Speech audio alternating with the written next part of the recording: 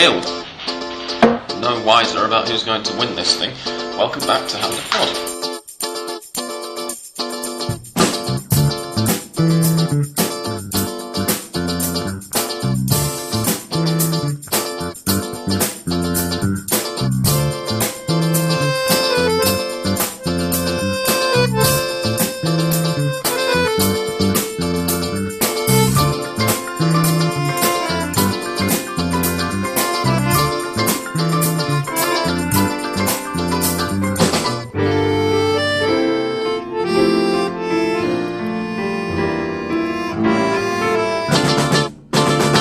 This thing could be the league, or it could be the Copa Sudamericana, the first leg of the final of which is going to be kicking off in 2 hours and 10 minutes. It's 6:38 p.m. on Wednesday evening, and I'm Sam Kelly. We're recording today in Andres Bruckner's front room. Hi. We're joined by Mariano. Hello. Who, of course, was hoping to be here getting smashed on Fernet to celebrate San Lorenzo's league championship win, but he's got to wait another couple of weeks, in fact, for reasons that we shall get into later, before he can do that, or possibly another few years, who knows, depends how badly it 6 years? No, not this time. We're also joined by two returning, both for your second appearances, although you were not on together previously. Last week, listeners will remember Ilan. Glad to be back. Is it Ilan or Ilan? Ilan. Ilan, excellent. And listeners from 2 weeks ago, is that all? Yes. Well, remember, Rob Brown. Hello, thanks for having me back. Welcome back, Rob. Where do we start with this one, guys? I suppose the title race is the obvious bit, isn't it? Yep.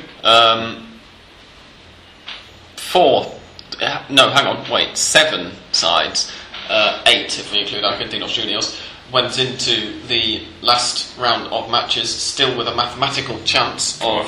You were still counting Rafaela. Yeah. I told you they had no chance. No, but if they'd beaten Tigre, and then when they get the 3 points for the Colón match... If. Precisely, that's the thing, but they've got a home match in the last round, so yeah, they were still in with... Mathematical chances, there were, how many did I say? 7. Yeah. I'm just trying to look now. I should have done this beforehand, but did any of them manage a win? Rafaela lost, Arsenal lost, Newell's lost, Vélez Sarsfield won, San Lorenzo drew, Lanús and Boca drew with each other, and Argentinos lost to River. So Vélez were the only one of those challengers who managed to win. They were playing Colón, so it almost doesn't count. And when they did it, they probably didn't think that they were title contenders. They just won because they were playing. When we were rounding up the title contenders, when Rob was on 2 weeks ago, we didn't even mention Vélez. Right. They were so obviously they'd put all their eggs in the Copa Sudamericana basket. They looked a million miles behind everybody else, and suddenly they're in with a chance at the title. Those results meant that 3 of the 7 challengers, including Argentinos, is far more generous to them than including Rafaela was, by the way. 3 of the 7 challengers fell away. Boca can't win the title now, Argentinos can't win the title now, and Rafaela can't win the title, unfortunately. The 4 teams who can still win the title are San Lorenzo, who remain top of the league on 32 points, and 3 teams all on 30 points, Vélez Sarsfield, Lanús, Newell's Old Boys. The last round of fixtures features some interesting scheduling by the AFA, because in the last round of fixtures we're going to have Vélez Sarsfield versus San Lorenzo and Newell's Old Boys versus Lanús. It's all fixed, right? Clearly. You have to wonder. Rondona is a genius. And you have to applaud the AFA's monumental stupidity as ever in scheduling Vélez against San Lorenzo for the last game of the season. Unfortunately, there won't be a 4-team equality because, of course, Vélez and San Lorenzo have to play one each other. 4 teams tied. Precisely, yeah. Right. Last time Andres was on, when it was just me and Andres a few weeks ago, we were discussing the fact that if 3 teams finish level on points, it would be the AFA would make a mini league between their results already this season between each other. That can't happen now. The maximum number of teams that can finish level at the top is 2. And there are 4 combinations. Yes. San Lorenzo Lanús, San Lorenzo Newell's, Vélez Lanús, or Vélez Newell's. Mm-hmm. And for me, that would be the most fair possibility, the first, because apart from San Lorenzo, who for me who had been the perhaps best team, but not that best. It was a little best. The most interesting situation will be the 4 teams perhaps to define. Of course, it's very strange to see how they what was the result of every match, one against the other. And it's really, really strange. But if I have to think, it's the most reasonable, at least in terms of positions, of how they were along the championship. I think for now we know that it's going to be the lowest ranked in points-wise league of the Torneos Cortos history since 1990 to present, and that if you think of the teams that are on top, some of them are going 2, 3, maybe 4 matches without a win. News it's like half a tournament without a win, so it's just quite a mediocre tournament. Yeah, but I think all teams have excuses for this. I mean, San Lorenzo is at the top of the league without their top 2 strikers. Vélez had to play most of the tournament playing Copa Sudamericana at the same time, and with Mauro Zárate injured. Newell's, okay, they lost Ignacio Coco, and Lanús was also focused on Copa Sudamericana. So I think there's a reason that we will have the champion with less points. This is probably quite harsh, but as a newcomer to this country and as someone who's only really been paying attention to 90-minute matches for the last 2 months, I'm kind of annoyed that one of these teams is going to get a trophy in a couple of weeks. I'm angered by it. As I remember saying, I think last week, I enjoyed watching Newell's. I've always liked them as a club, but I mean, the fact that they could still win the title is a disgrace. I can't believe how my team went 35 years without a trophy when the tournaments are like this. I mean, you lose 6 matches in a row and you win. Like Vélez went out of the Copa Sudamericana. They were 10th or 9th 3-4 weeks ago, and now it's on their hands to win the title, and my team has gone 35 years without a winner. It's just... Yeah, you know, Sebastián Garcia, who is also a Racing fan, he was joking that now that we will have long tournaments, Racing is probably going to end first on the first half. It's most likely. Yeah. I remember it happened in, I think, one of the last long tournaments. I think it was 1988 or 1989 that Racing ended the first half at the top and then finished, I don't know. Long tournaments, I think it's okay, long tournaments, but 30 teams, I can't believe it, to be honest. It's really, well, it's no surprises coming from AFA, from AFA. They are encouraging us, like they do in Venezuela, to watch another league. In Venezuela they have La Liga teams maybe, and here with that they're killing football. Just the level is getting worse, and if you bring teams up like Independiente and Defensa y Justicia with another 10 teams, it would be just terrible. The interesting one that I noticed when I was writing up my previews last night was that All Boys and Tigre currently on 22 points. They both won their last matches. All Boys have won 2 in a row, so it's not entirely out of the question to suggest that at least one of those 2 teams might get a win this weekend. I think Tigre are away, and their away form's absolutely bloody awful, so I think it's more probable that All Boys could get a win. If they do, All Boys, who are currently 14th, would be on 25 points, and it's possible that San Lorenzo could be champions with 33. All Boys could finish 14th on 25 points, 8 points behind the champions.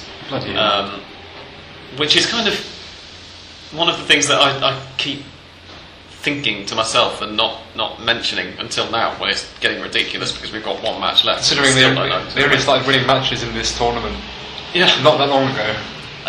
And is that in Western Europe we look at the leagues there and you say, well, in Spain it's going to be Barca or Madrid. In England, okay, this season in England is obviously the exception for a whole bunch of reasons, but in England it's normally one of 2 or 3, if we're lucky, teams that you know at the start of the season, they're going to win the championship. One of the things I've always liked about Argentina is that you can't do that, and yet now it's becoming a symptom of the crapness of the league. Normally when it's a competitive league and you've got, Newell's won it with 1 match to get 2 matches to go, didn't they? The Torneo Final in the first half of the season. Yeah, but still, it's like you feel like anyone can win the championship, but actually not everyone can wins the championship. I mean, besides Lanús and Banfield, in the last decade. Argentinos Juniors with his match. Okay. One championship for Argentinos Juniors, one championship for Lanús and Banfield. They were good teams. It's not like they didn't deserve it. They really deserve it. Banfield had James Rodriguez and Silva. Lanús had a great team too. But besides those, you always have Boca, you had Newell's, you had San Lorenzo. It's not like just any team can win the championship. Estudiantes had a great team. They also won Copa Libertadores. Right. Vélez. I mean, yeah, it's... But it's sort of leveling down. I mean, 1 year ago, we in Racing were out in Subeldía for a 33-point tournament, and now San Lorenzo is going to be champion with those points. Yeah, of course. But it's not. I think it's not something that it's going to be like this forever. I mean, Boca was undefeated and won the championship with 42 or 43 points less than 2 years points ago. Clear of second. I think, like I said before, that every team fighting for a title has some excuses. They could have more points. What I feel with this tournament particularly, I am not saying that it will be like this in 2014 and so on. That it's like asking the teams, all the teams, you want to be the champions? No, I don't want. Do you want? No, me neither.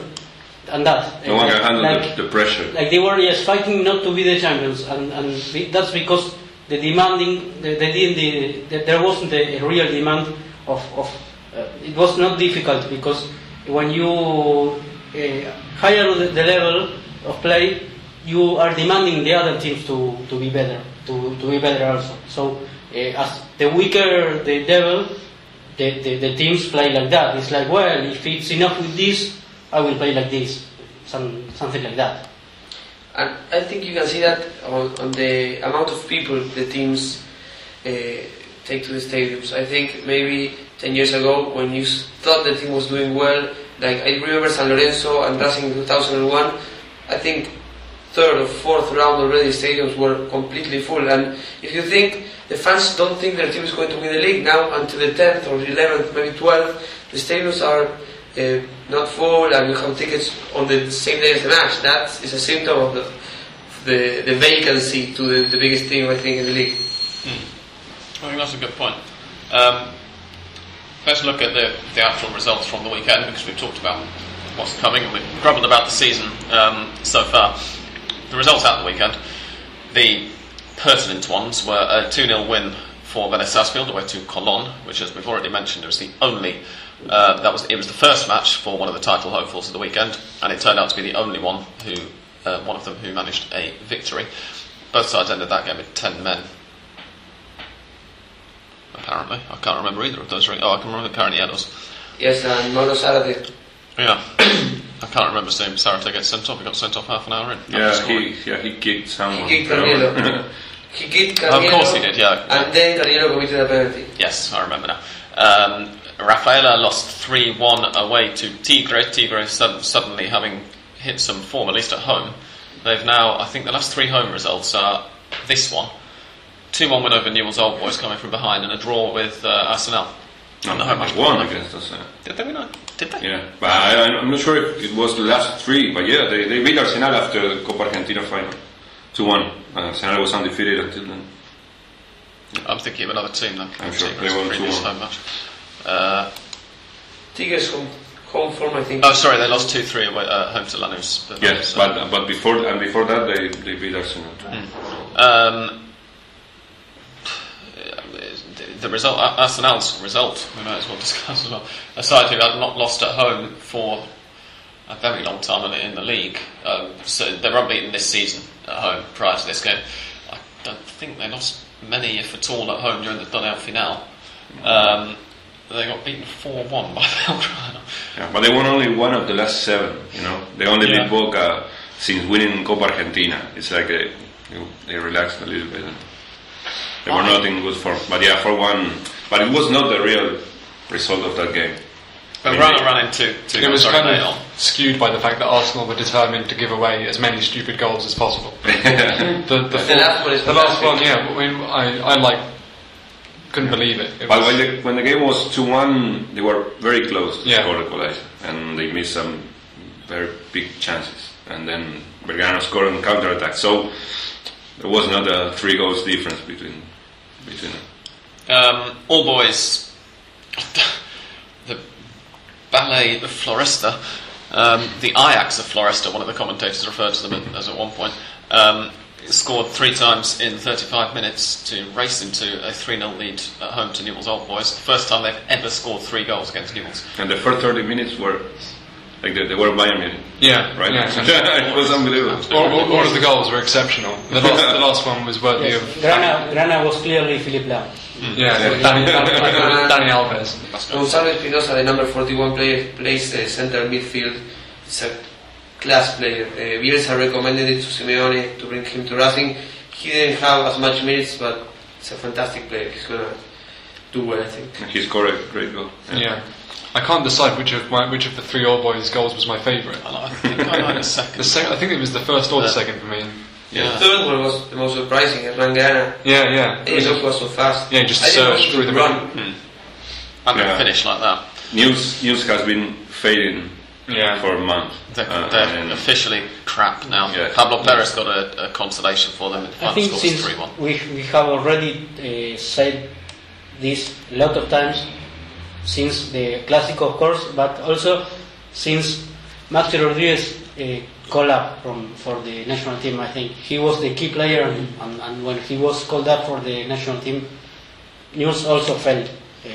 I think. Yeah, but they are an old team, and at this point of the year, after the championship and in the long run in Copa Libertadores, they look tired. And losing the Clásico against Rosario Central was like Went terrible. yeah, they couldn't win since then. 7 or 8 games. Right? As we've said, like it looks a lot like there's less between the teams in this division than ever. And when you've lost something as key to structure and organisation as simple fitness, then you will lose all. Yeah, well, Casey has been playing injured the last month, and Trezeguet hasn't been the same, and Maxi, and they now don't have Skoko, and I guess Lanús' mood depends a lot on what happens in Copa Sudamericana. I mean, I think that if they win it, they might not be worried about what happens in the league. A double would be nice. Yeah, they could definitely go for that double, couldn't they? Yeah, but especially having, as we sort of hinted at earlier, Lanús have had their final match, and therefore Vélez San Lorenzo also delayed by a week to allow them to focus solely on the Sudamericana The final. question is, which is best, to win the local league or the Copa Sudamericana? Which is a continental trophy no one really I cares think about. both competitions are doing its best to get worse, one worse than the other. I'd say the Sudamericana has been getting better in the last few years. Yeah, I think the decision to stop inviting River and Boca was... I was watching the finals, the 2003, 2004. It was what a crappy title, and I want Racing to win it. What's wrong with me, right? It's terrible. well, Ponte Preta, I mean, Ponte Preta, Goiás played in Independiente 2010 and went to the second division. yes. Well, sometimes you have that also in Europa League, right? Yeah, I mean, like Wigan. not every team that wins it is great, like Atletico Madrid. Or Shakhtar Donetsk. When Yeah, you have some strange teams. It's a lower quality tournament, but for Lanús it's very important. I mean, they're a very, very small club, and to get there. Yeah. But I think that some years ago, not about the level, the level of the play, but because of the tournament itself, it has been more important from year to year, because want it or not, it's a continental tournament, and perhaps, well, yes, Ponte Preta, I watched some games, especially against Pasto, away from Pasto, and they were the 11, well, of course the goalkeeper was, the 10 field players inside the box, from their own box, and it was embarrassing, for example, to put it in other way. But want it or not, it's a continental cup. Well, if we're fair, River very much wanted to win it. Yeah. This year. Yes, we were sad when River lost Cienciano in 2003. with Pellegrini as the coach, and yes, of course, it's a final and you want to win it, of course. Well, if I wanted my team to win the Copa Argentina, what's left for the others, right? You want to win. You want your team to win anything, right? I want anything. I want to win. What's wrong with me, right? The truth is that when you lose, you don't want it to win it, and when you win it, you celebrate. It's like that. That's exactly right. And I think each week passes, I think, how can I pay all the months to a team that was playing probably one of the lowest ranked leagues in the last couple of years? It's terrible how this has gotten. If you think which is the team that lost the fewest matches this league, what team do you think of? Well, there's The team that lost I think it's Estudiantes, isn't it? Estudiantes, exactly. Let's game. Yeah. And it's seventh. Arsenal. Arsenal, no? And Estudiantes. Three. No, Estudiantes have lost 3 each. Yeah.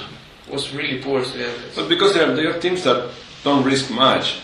I mean, they are Estudiantes do a lot. I mean, they are not scoring a lot of goals.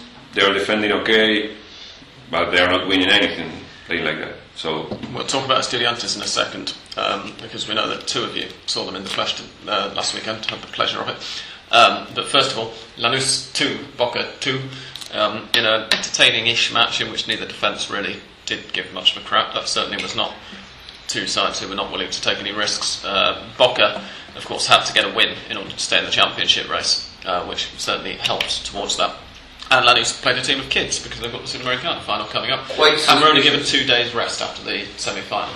Quite suspicious at first, looking at putting the kids for the Boca match when you have a serious chance of winning the title. Well, yeah, but Barros Esquilotto made his complaints very, very clear.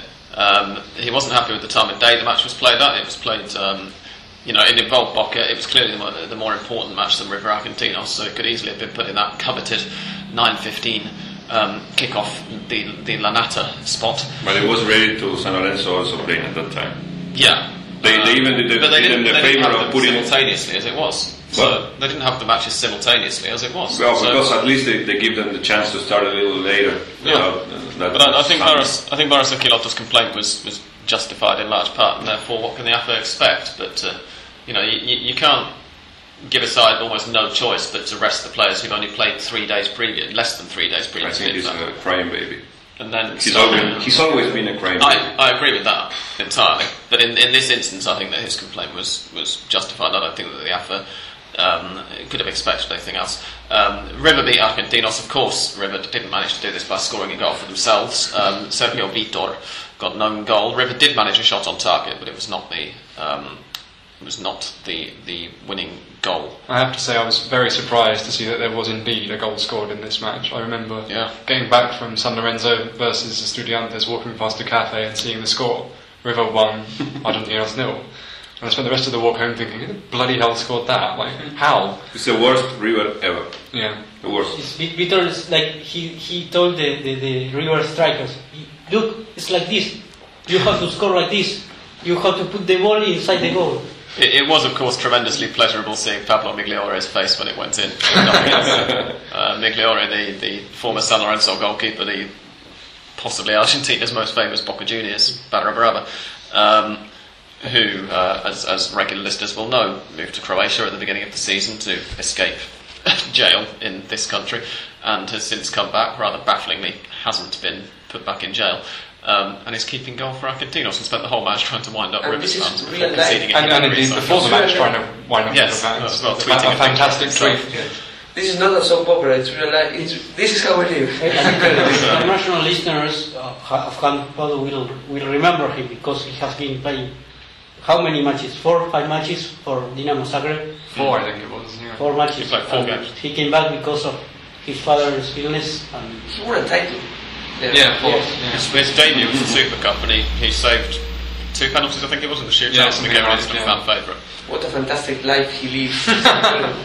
The 4 matches that we haven't yet, well, we've sort of mentioned them in passing. We've got Cruz 0, Olimpo 1 on Friday evening, with 3 wins in a row for Olimpo. Go them.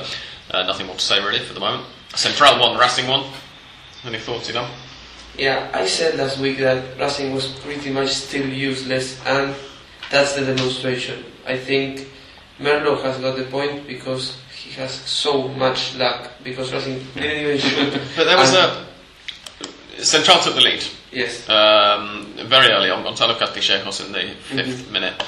And early in the second half, Racing were reduced to 10 men when Luciano Aoued was sent off for, I'm sorry, but it was ridiculous. Yes, agree. A 50-50 challenge which happened to hurt the other player. I mean, it was not a red card. And he was sent off. And Racing from that point had to chase the game with 10 men. Okay, they didn't chase the game particularly well. But the late equaliser is something they wouldn't have done previously. No, there was more belief that it was going to come with this. That is Merlo. And come on. I'm certainly not defending. He threw a long ball. And Merlo throws the worst 11 he can on the pitch and he gets points. It's incredible. Because he's motivated. Against River, he put Ibanez, which is a complete left-footed player, on the right. He couldn't even throw the ball at the other side. It was incredible, and we won. And Merlo has those things. He puts a centre back as a centre midfield, and he does well.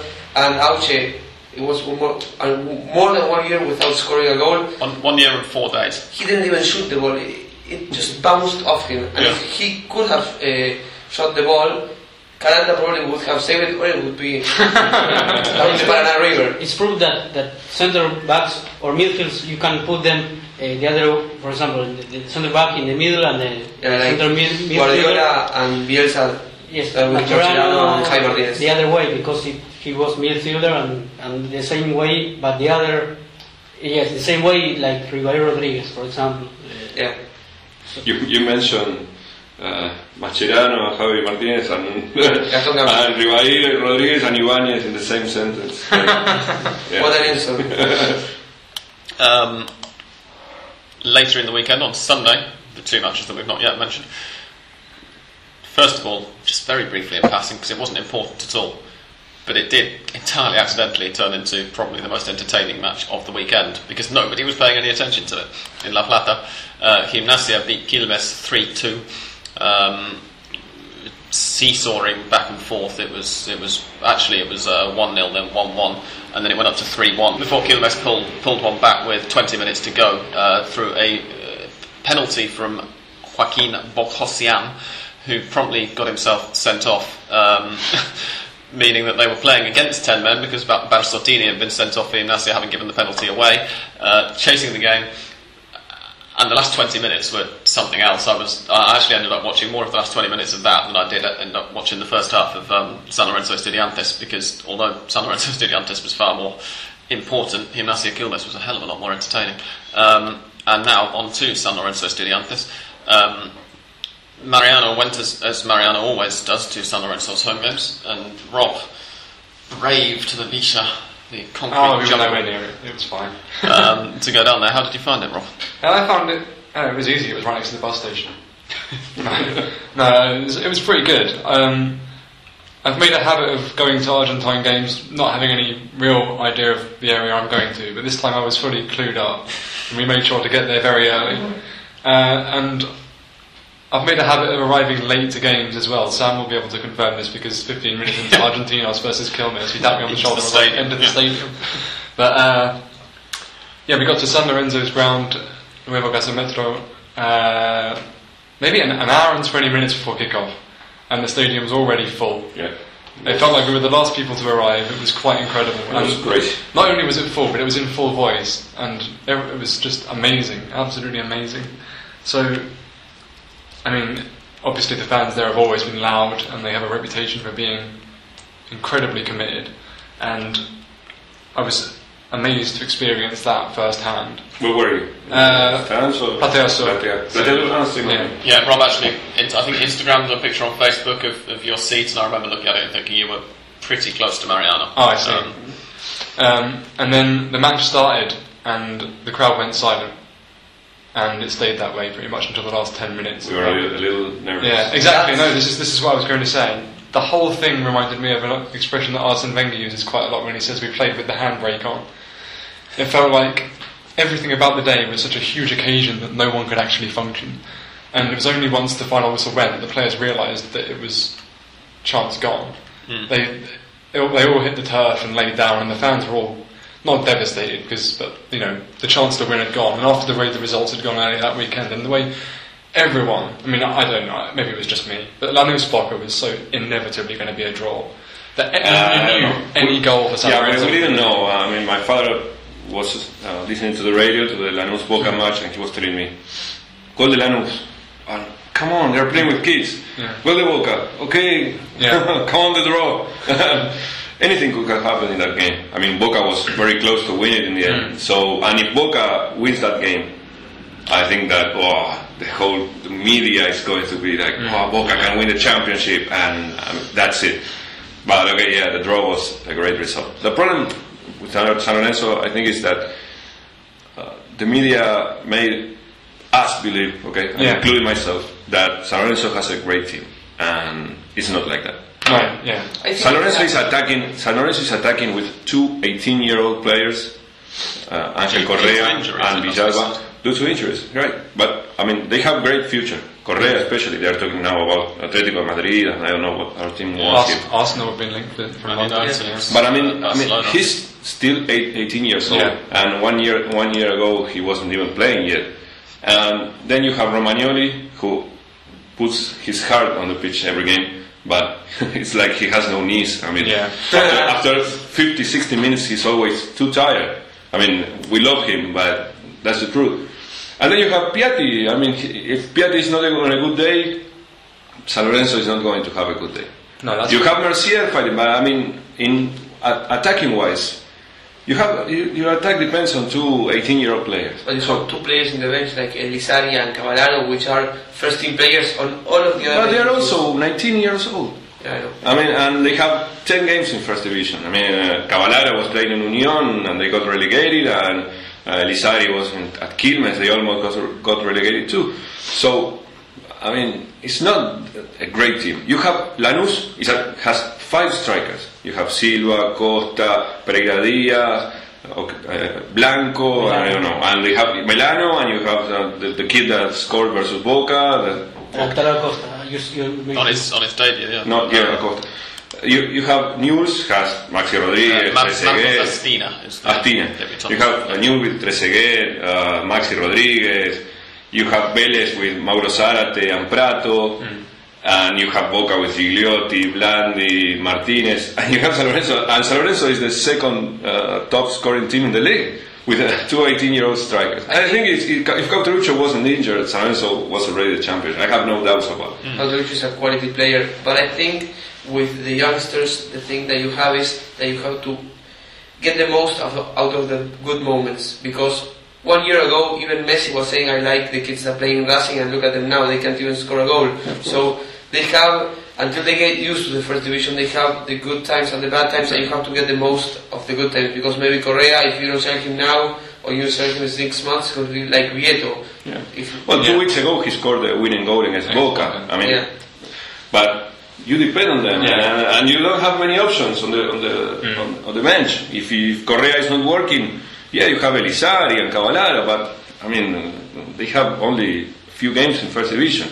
So it's like, the press is talking all the time about the Boca's 60 injuries during the year, and they're forgetting that San Lorenzo doesn't have Verón and Cauterucho, the most important strikers.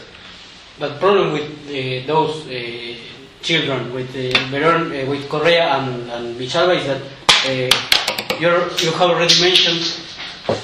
already mentioned that Correa could go, for example, Atletico Madrid, and they are quitting an important player that goes well with another one, like Correa and Villalba. The same happened with Racing, like that Vieto, Centurion and Fariña. Centurion and Fariña are not anymore in Racing, or Centurion is, I don't know. No, it's only Vieto there, like the young players that were doing good in the team, and they were like they were intelligent and they deserved to do.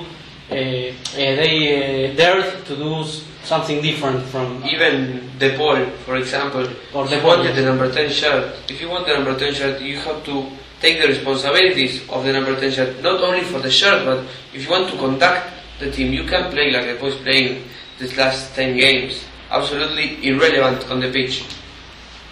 Okay. So just to return to San Lorenzo Estudiantes, it wasn't all doom and gloom. There were some glimmers of hope, but I think Mariano is absolutely correct in what he says in that the problem there was inexperience. When they had the perfect atmosphere for it set out, the build-up was absolutely perfect.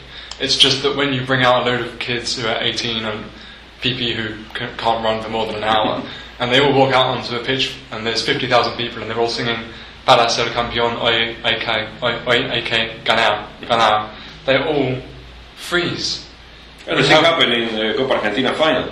Yeah. I didn't go to Catamarca, but the stadium was full of San Lorenzo fans.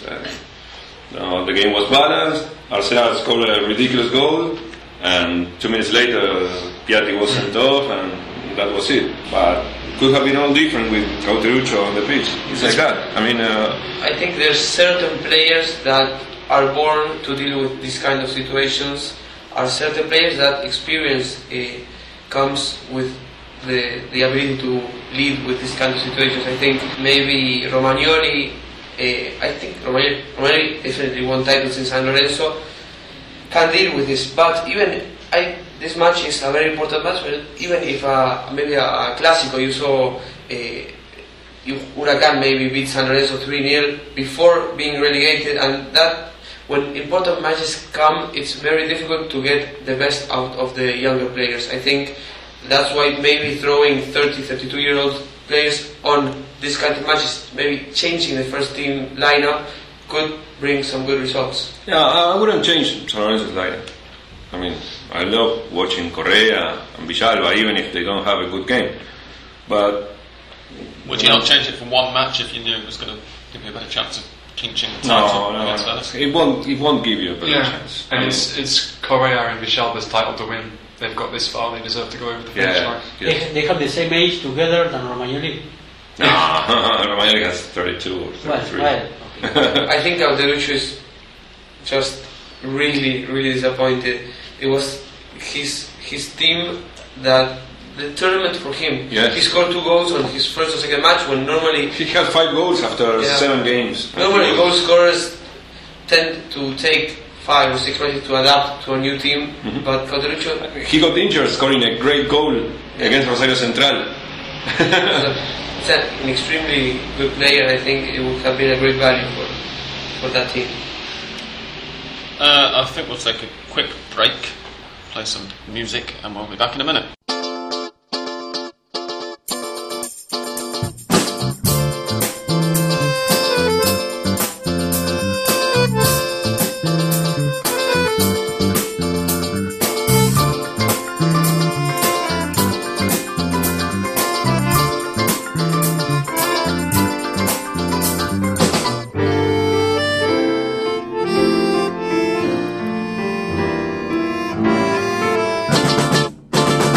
We should have an update on the situation in Colón, I think.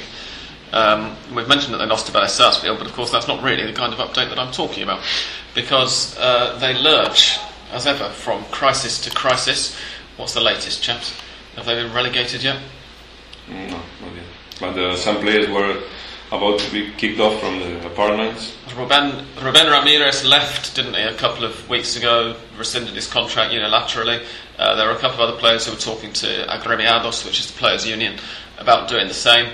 FIFA have requested the AFA, made a request to the AFA, saying that if the transfer fee for the player whose name we can never remember, from back in 2007, isn't paid Juan Carlos by... Falcón. Thank you, Juan Carlos Falcón. Is not paid by the 11th, which is next Wednesday. FIFA are basically going to pressure the AFA to force automatic relegation on Colón. And as we've seen with cases in Peru, in Greece in the past couple of years, that can lead to the national team being excluded from international competition, which would be interesting if but it's Colón, exception for Argentina, wouldn't it? If they how to get them relegated, they will get them relegated. No problem. I think I always said Colón was the most irrelevant team on the first division because they didn't win any titles, they didn't even challenge for any titles or relegations, and now if we have to get them relegated, it will be on the desks. It's terrible what's happening to Colón because not even by themselves not even themselves they can get relegated, not even themselves they can challenge for a title. It's terrible what's happening. And they're from Santa Fe, right? So who cares? They're not from Buenos I Aires. think they have quite a bit of fans there in Santa Fe, but Yeah. even Union on the second division will be just laughing all year about what's happening to Colón. It's just terrible. I wonder what Lerche did with the money, because some times ago Colón was. You're not suggesting that somebody who's a good friend and close confidant of Julio Grondona would be dishonest with money, Andres, are you? I think at Colón sometimes ago it was like any player wanted to go to Colón. I don't know, 5 years there are lots of debts and players, they are menacing to obviously quit the team, and this was the Kickstarter for other situations. Like for example, Agremiados saying that the union trade saying that if all the teams have to cancel the debts with all the players, because if that doesn't happen, the Torneo Final 2014 won't start. But you know, which of course is the situation that a few years ago led to Football Baratolos coming in, when the 2009 was it to 2010 season almost didn't start for that reason. It was delayed by a week. But you know, they have a good base of young players, right? They won the reserves championship Yeah, this year, they're doing really well in and I reserves. think they are leading this one as well. But yeah, okay, nothing is working for them. Even they were the first team to actually implement AFA Plus. So it's, maybe the players against Rafaela didn't show up because they didn't Implements have AFA They didn't have the Plus. AFA Plus. they didn't have the AFA Plus. Maybe the players. Yeah, that's true. Yeah, the players have to have one as well. We've actually got a question about AFA Plus. So if it's the first time you've heard it mentioned on Handlepod, then the mystery will be peeled away in a few short minutes. The final thing I'm going to say on Colón is that two of the ex-directors have apparently called a meeting in a hotel in Santa Fe and have said to... I'm presuming that they've only gone in for the wealthier fans here, trying to get together the funds from the fans to be able to pay Atlante the transfer fee. They want something like 100 or 150 fans to all try and put in 60,000. Whether it's dollars or pesos, I'm not sure, but the debt is like $820,000, I think it is. So we shall see, because the club have no money at all. And Juan Carlos Falcón, I mean, not even Gigliotti, we're talking about a player that the first goal that Juan Carlos Falcón scored in first division was on a Clásico Racing Independiente. It was a 3-1 win for Racing in 2005. That's the only thing he did, I think, in football. I'm going to bring up his Wikipedia now so that we can And see he the scored a goal. statistics. He scored a goal for Racing against Colón also, I remember.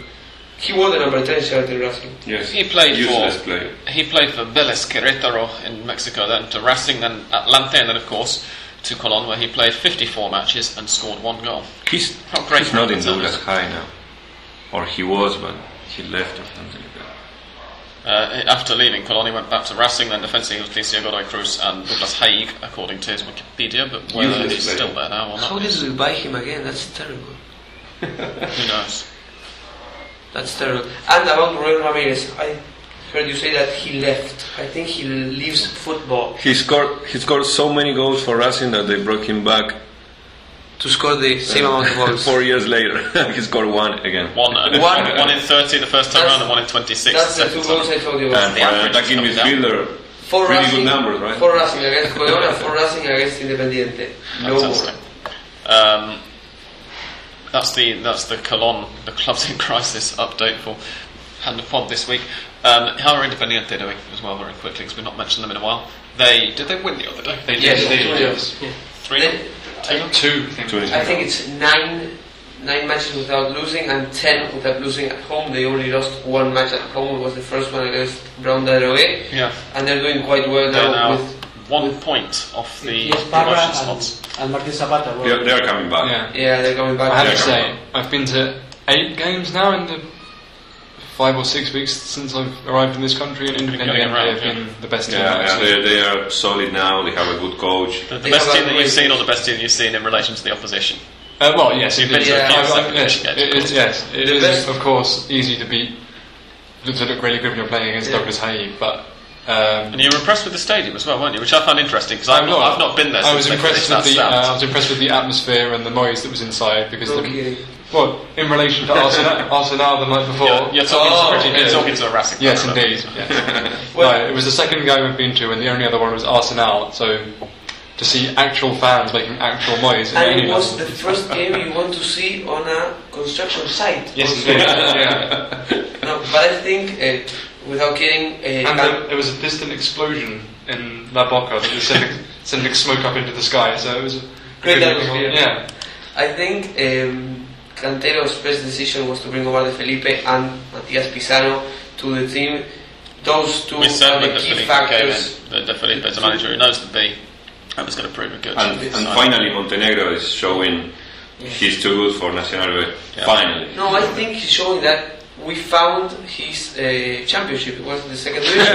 Yes, I agree. He will probably be rubbish again when they are back in first division, but in Nacional B, he's too good for Nacional B. I want to see in the first division which are the players that really can compete level with the best teams in Argentina that Independiente has. I think Parra, maybe Pisano, and maybe Matias Zapata. No more. The defense is absolutely hideous. Pisano is the new kid, right? Yeah, Velázquez is good also. Velázquez and Tula has attitude, but you don't rate Morel Rodriguez. He played this week. He was injured for their last matches, I think. It's 7 matches since Independiente last conceded a goal. Never mind. Failed and one lost, which is really impressive. Yeah, but look at the opposition. Sure. Except for Defensa y Justicia, a game they should have lost because Defensa was a lot better than them. The rest of the teams are Sportivo Belgrano, Gimnasia de Jujuy, San Martín de San Juan, Ferro, Douglas High. Instituto is not a bad team. No, all those teams, I think they didn't score in 5-6 games. And Defensa y Justicia, when Matias Pizarro said that was the match of the year for Independiente, I thought, if that is the match of the year for you, what do you have left? No, but Defensa is a very good team. If Independiente wins 4-5-0, I'm still happy, I didn't see Racing on the second division, and I hope not to see it for the next 10 years at least. Defensa y Justicia, since River was in the Nacional B, it was a nice watching team. Then they didn't, of course, achieve the promotion, but Who was Defensa y Justicia coach when River was in Nacional B? Ricardo Rodriguez. El Negro Rodriguez. Actual All Boys. Yes. Of course, yeah. And they were playing nice football back then, and they are playing great now. The question is, and All Boys are starting to play nice and football. Always started to play deeply confusing thing to watch. They've been on the counter, even against Newell's. They didn't have the majority of possession, and I think Newell's actually managed to have 4 shots in them over the course of the match. But God, they've improved. Yeah, they are playing. The bigger difference is, and other than winning points, because All Boys always got a lot of points in the first division since they came back. But now they're really playing something nice to watch, because if he's done that in 2 matches, what's he going to do over the summer break? How are they? They're going to be the best team in the Torneo Final. Libertadores, here we come. Maybe the summer break for a guy with his profile wouldn't be as good. I think he is looking like alcohol maybe for the players and for him, and maybe he can do not quite good. Well, he had problems in Atlético Tucumán with the president and vice president, and I don't remember. Well, he left even if the results were good. He left because results because he had problems with the president, like you said, not because the results were not good. Atlético Tucumán has been a good team the last couple of years. In the B, Banfield still lead the way on 41 points. Defensa y Justicia have 40. Crucero del Norte are on 36. So we still, for the moment, have got the possibility of 2 teams named after bus lines coming up to the top flight, which would be excellent. And then Independiente on 35, just a point behind Crucero. I think Banfield and Independiente are coming back. Yeah, definitely. That's almost done, I think. I really would love to have just one of those 2 sides come up as well. That would be magnificent. I think Crucero is... they're not that good. Miracle. Yeah, they probably did too much already. I think they're going down. And the question is if Defensa can keep the same level of this first half. If they can, they will promote it for sure. They've scored only 1 goal fewer than Banfield. They scored 4 the other day. They played amazing against the Black Sky. I think it's a matter of years for the worst teams to be in the first division. We have Arsenal that was never relegated, that has like 32 fans, and if Independiente stays 1 more year maybe, and then another big team joins them, and In 10 years, we will have all the big teams playing the second division.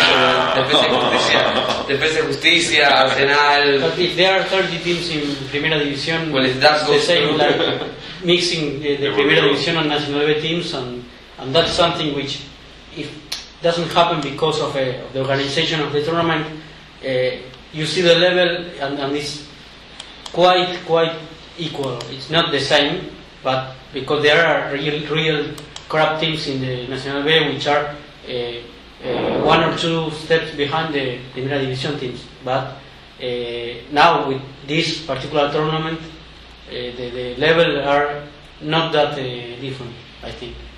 I'll be happy if Independiente don't manage to get on the promotion zone for the rest of the year. I think that would be a good 2013. I think it's clear. It's clear. Yes. They will return. Yeah, definitely. But the 15th of June of 2013, I won't forget. And the thing that we did the week after that on the match against Union, I won't forget either. So.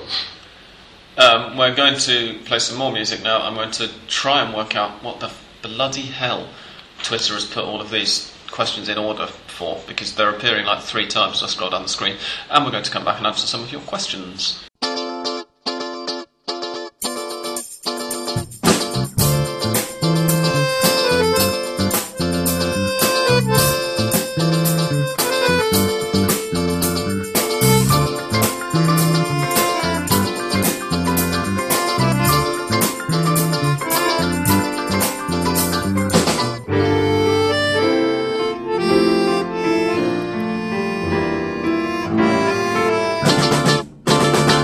Questions. We've had a couple of questions by email. Just a reminder, you don't have to tweet if you're not on Twitter. You can email me questions to sam@hastaelgolsiempre.com.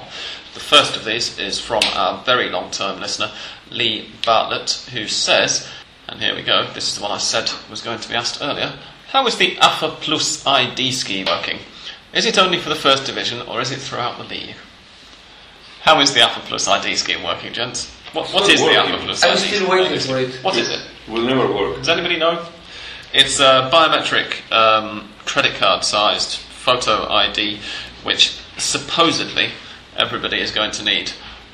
Fans, journalists, referees, players, anybody who wants to go into an Argentine football stadium on the day of a match is going to need one of these cards. It comes in, it was trumpeted to much fanfare. It was due to come in February 2013, which, as the particularly perceptive listeners among you will have noticed, was February this year, i.e. like 10 months ago. And it's not happened. It then got pushed back to May, I think it was initially, and that didn't happen either, so then it got put back to the start of the Torneo Inicial, and that's not happened. And then they said, it'll be mid-September, and that's not happened. And now they're saying sometime in 2014. I think they gave up. There's a lot of money in it somewhere. They're not advertising it anymore. And they are advertising it. Really? They're advertising it all the stadiums. I stopped noticing it. and the stadiums the clubs had to make some different entrances in the stadium. They've got different turnstiles. I know they're at Racing, because I've seen them there. They've got them at. They haven't got them at Argentinos yet, but they've got them at. They've got them at River, but they're not using them. They've got them at Colón, we're told, of course, because Colón they've got them at Lanús, but they're not being used. They've spent all this money on it, and basically it's because just nobody's bothered to get the card. As far as I know, English Town's got one. I went to a stadium. I did my AFA Plus, and I'm still waiting for it. Oh, really? I didn't even try it. I think the most ridiculous thing about this is that there were people supposed to pay for it. Yeah, they spent a while in August. They said, right, as of the 1st of September, it's going to cost 100 pesos. Still nobody bothered with it. And then in September, I think they had 1 week where people who went to get them in September were actually paying 100 pesos, and then they started giving them away for free again because nobody was the takeover seller. Where did those pesos go? I think. Well, exactly. They had lunch with those. And we haven't mentioned it much on Hand of Pod because it makes me angry. They've not thought it through properly at all. They're claiming that it's going to cut down on the less desirable elements of fandom. We're talking about the Barra Brava, of course, getting into the stadium. Is it bollocks? As if they're not going to give them one of these little bits of plastic. I mean, even if they do get rejected with the card, they're going to get it anyway because the fans will just open the side door for them. You're wasting your precious kind of pod time talking about this. Let's move on, please. San Lorenzo fan I think we should explain it though, because Lee's asked about it. Yeah, I know. Want to have heard about it. It's not working yet, and it's never going to work, and we hope that it. A San Lorenzo fan told me that since Independiente's hooligans were against Cantero, which is his president, they could do the AFA Plus in Independiente, and they went and asked if they could do it in San Lorenzo, and they did it. Yeah, because you don't need it to be club specific. You have to register as a fan, in inverted commas, of the club that you get the card from, but you can then use it at any other stadium. But yeah, I mean, all deeply. Is the question answered? I think, the answer to Lee's question, how is it working, is it's not working, and we hope that it won't. And the answer to the other bit is that apparently it's only Primera sides plus the teams in Rosario. So not even all the teams in Greater Buenos Aires. If you're a lower division team who've not been in the Primera very recently, then it won't apply to you. We have another question. It's from Doug. Are the decisions to play the final day matches simultaneously made on an ad hoc basis? I apologise if you can hear Andres' neighbour talking in the background. She is outside the flat, but she's got a very loud voice. How does it work with other final day matches that have high stakes? One that comes to mind are relegation places in the case of the Torneo Final and Copa Libertadores and Sudamericana qualification places. Basically, it's only the matches that are going to affect the title at this time of year anyway. For the Inicial, of course, the Sudamericana, the Libertadores are all based on last season's, the 2012-13 long season, the last year's Inicial and this year's Final. So they've already been decided. But yeah, essentially anything that affects one of those races has played at the same time as anything that affects he probably wasn't the others. Following Argentine football last year when we had 7 matches at the same time on the reason final. But if any of those, the reason that they were all of those matches at the same time was because one of the relegation matches also involved one of the title, right. And they all had to be played. I think that if they were completely separated, if none of those sides, the title challengers, were playing any of the relegation challengers, let's say, that they would be played in separate time slots, but all at the same time as the others affected that race. I think fantastic. Yeah, it was the best Argentinian football day ever. And I remember Racing didn't have to play any of those matches. It was completely relaxed, overdose of football. Incredible day. I was doing it with a hangover and got very confused by about half time of all the matches. It wasn't so nice for me, but it was my fault for having a hangover, of course. When was it? Was it 2012 or 2011? I think 2012. But no, it was 2012. Yeah, sorry. Or 12? maybe Really? San Lorenzo was playing for the relegation. I think it was 11. San Lorenzo, no. San Lorenzo was playing. No, San Lorenzo was playing promotion, right? Yeah. Okay. A year ago. Okay, never mind. Yeah, that was in 2012. That's why I don't remember if it was 2012 or 11. I think it was 12. Yeah. San Lorenzo once had the match against San Martín San Juan, which almost got relegated directly, and then. Yeah, I was at the stadium at that game. But I remember watching the 7 days at the same time. 2011 was when River went down. Yeah. Okay. Never mind. Doug also asks, is the summer friendly championship tournament thingy between River, Boca, Racing, etc. still played? If so, when? They had the announcement for it yesterday that some big hotel or something. I think but yeah, it doesn't tend to be the big five against each other anymore. Racing is playing with Independiente and with Newell's. I don't know what the others. I'm really sorry. There's always some variation on that, basically during January in various beach resorts. Independiente are supposed to have a new yellow kit for the summer. Historical yellow kit. What do you do? Sorry, everybody started laughing then, and listeners won't have been able to see that I pulled a silly face when Ilan said that. Anyway, on to the Twitter questions now. Let me see if we can work out how they've all... Because Twitter's decided to just throw up things completely at random and in no chronological order in terms of my mentions column. The first, although it might have been the last to be asked, I'm not sure, is from Tony Joseph Leva, who asks, what effect has he's very excitable with his capital letters, but he says, what effect has the Pope had on San Lorenzo's success? Cheers from Monterrey, California. I think the best person to ask about the Pope and San Lorenzo is our resident San Lorenzo expert. Mariano? None. Why was he's not playing? I mean, he's like 10,000 kilometers away. Is the club not a happier place to be now that you've got? I don't care. I mean, I don't care about the Pope. Okay, I don't want to go into religions here, but I like him. I mean, Ángel Correa and Piatti are more related to San Lorenzo's success than the Pope. He's just holding his share. I don't know. Surely having San Lorenzo as more of a visible thing around the world is only good for the institution, though, right? I guess. Commercially wise, Yeah, maybe. I don't know. you can say that. No, he's not related at all. He's just a fan. He had as much influence as me. You had more influence because you've been Yeah, there. exactly. I'm there cheering and I'm paying for my tickets. And In fairness, the Pope is paying for his tickets as well.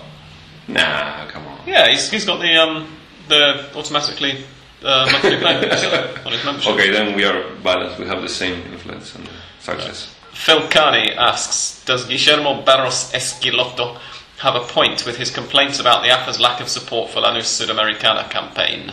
As I mentioned earlier, I think Barros Esquilotto has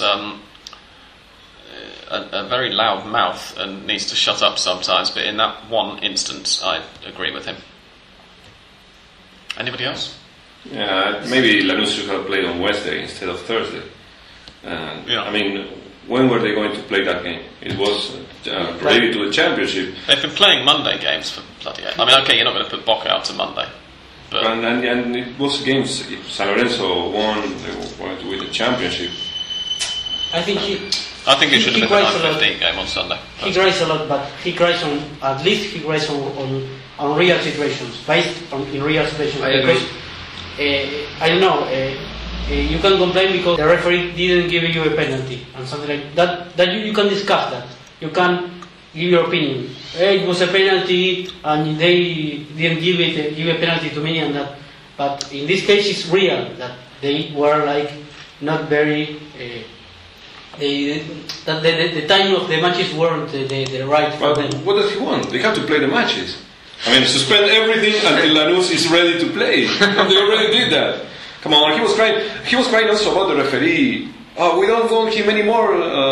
That's bullshit. Referee Lanús. That's what I'm actually, talking about with some of the time he actually, needs to they shut never up. lost. They never lost with that referee. And the other complaint that you could have about it is that rubs off on the players, because discipline has been a bit of an issue for Lanús at times this season. Barros Esquilotto's been absent for a good half of their matches. He's had touchline bans, although, for all we know, it's actually Gustavo sitting up in the stands and Guillermo directing from the bench, because they both look identical and sound identical. But Victor Achana and Jorge Ortiz both got red cards against Boca on Sunday.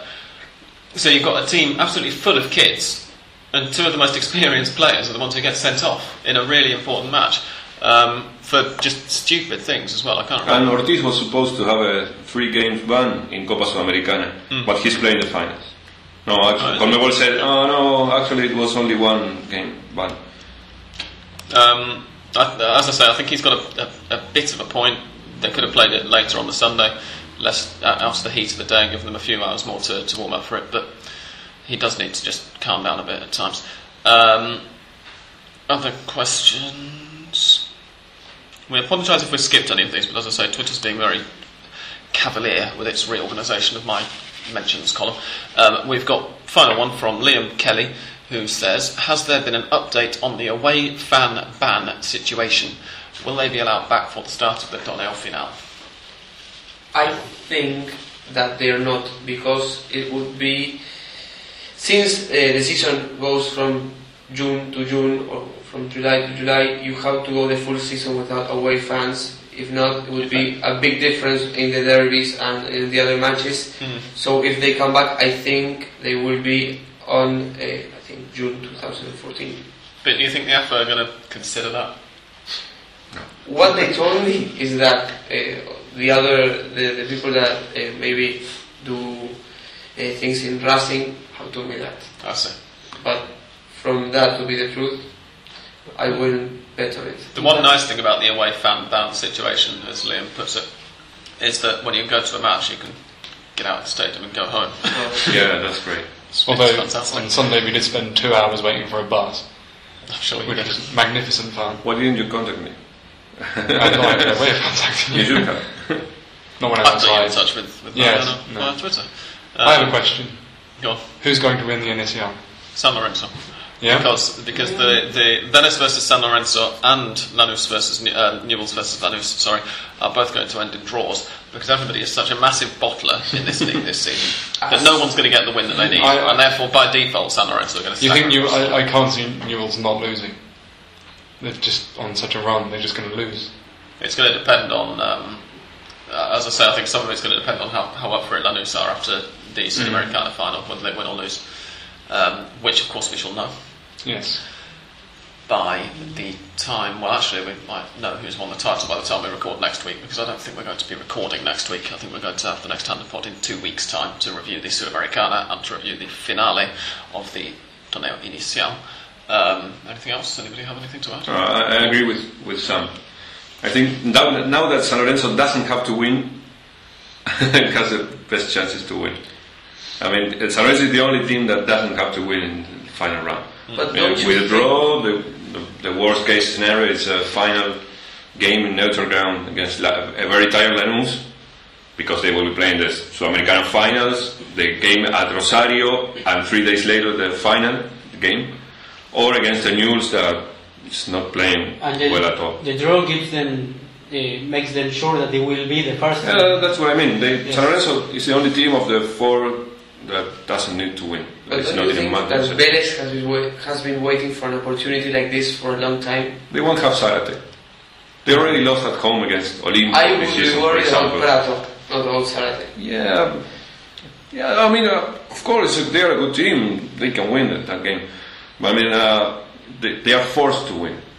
They were not in this situation many times this season. For example, they were forced to win against Ponte Preta and they lost. It was a similar situation which what happened with Huracán and Vélez in 2009. Vélez were forced. Yeah, but Huracán, come on. I should watch out, not only Prato but also Cáceres. I think that they will be playing again, replacing Zárate. Yeah, but they have also things to worry about, players to worry about. It's not that. I think that Vélez will be forced to attack, and it's a better scenario for San Lorenzo than what happened last weekend against an Estudiantes that was just wasting time since the first minute of the game. Rob, you look like you had something to say. Mariano has just answered my question with that last little bit. Super. I'm going to play Mystic Sam's theme music now and come back and tell you what to put your pocket money on this coming weekend, not the weekend to follow, because I've already told you just bet on 2 draws for that one, and also because I've not yet written the previews.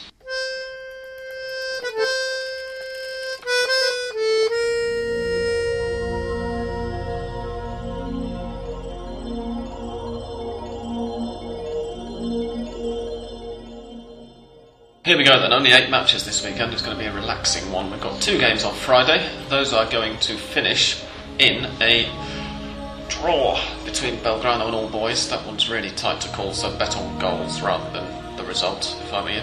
And Racing are going to beat Godoy Cruz.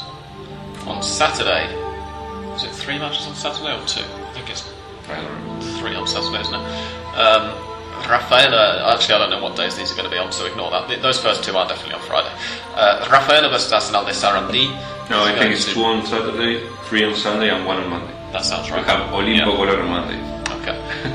Rafaela versus Arsenal de Sarandí is going to be a Rafaela win.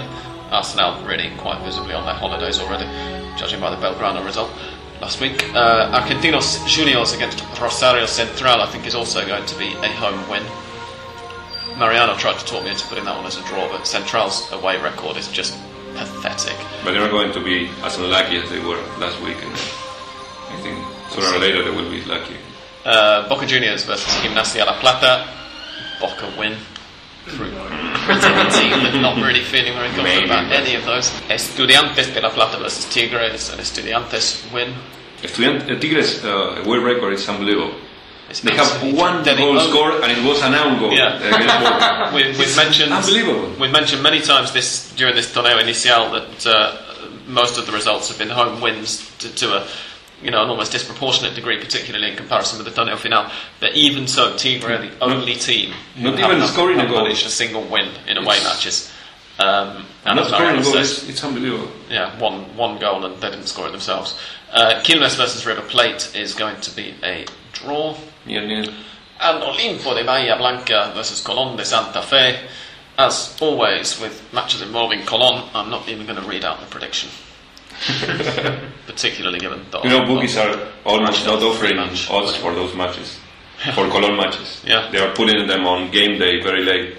Partly because that's when they know that Colón are actually going to turn up, I think, as well. Because the last one that they did it for in advance was the Rafaela match, yeah. when Colón actually didn't turn up. So, that's it. Anybody disagree with any of those? Apart from Mariano, who's mumbling throughout. Thank you very much for listening to another episode of Hand of Pod. We apologise if there was some background noise. We're very close to a bus stop. Basically, it wasn't this busy when we recorded at Andres' house before, and I'm going to try and do my best to cut it down, but it's not always easy. As I mentioned already, we'll probably be having episode 129 in 2 weeks' time, after Lanús have hopefully won the Sudamericana. I'm going to say hopefully because I quite like Lanús, even though I can't stand Barroso Quilotto. And after somebody has managed to not completely fuck up the run-in to the Torneo Inicial title, whoever is the least bad will be getting praised in the manner that they deserve on the next episode of Hand of Pod for being Argentina's new champions, or possibly Argentina's continuing champions if Newell's somehow managed to do it. For now, it's thank you very much indeed to Rob. Thank you. Thank you to Ilan. Thank you. Thank you to Andres. Well, I apologize for the buses and thank you for coming. And thank you to Mariano. Thank you for having me. And thank you from me to all of you wonderful listeners and wonderful fellow podcasters.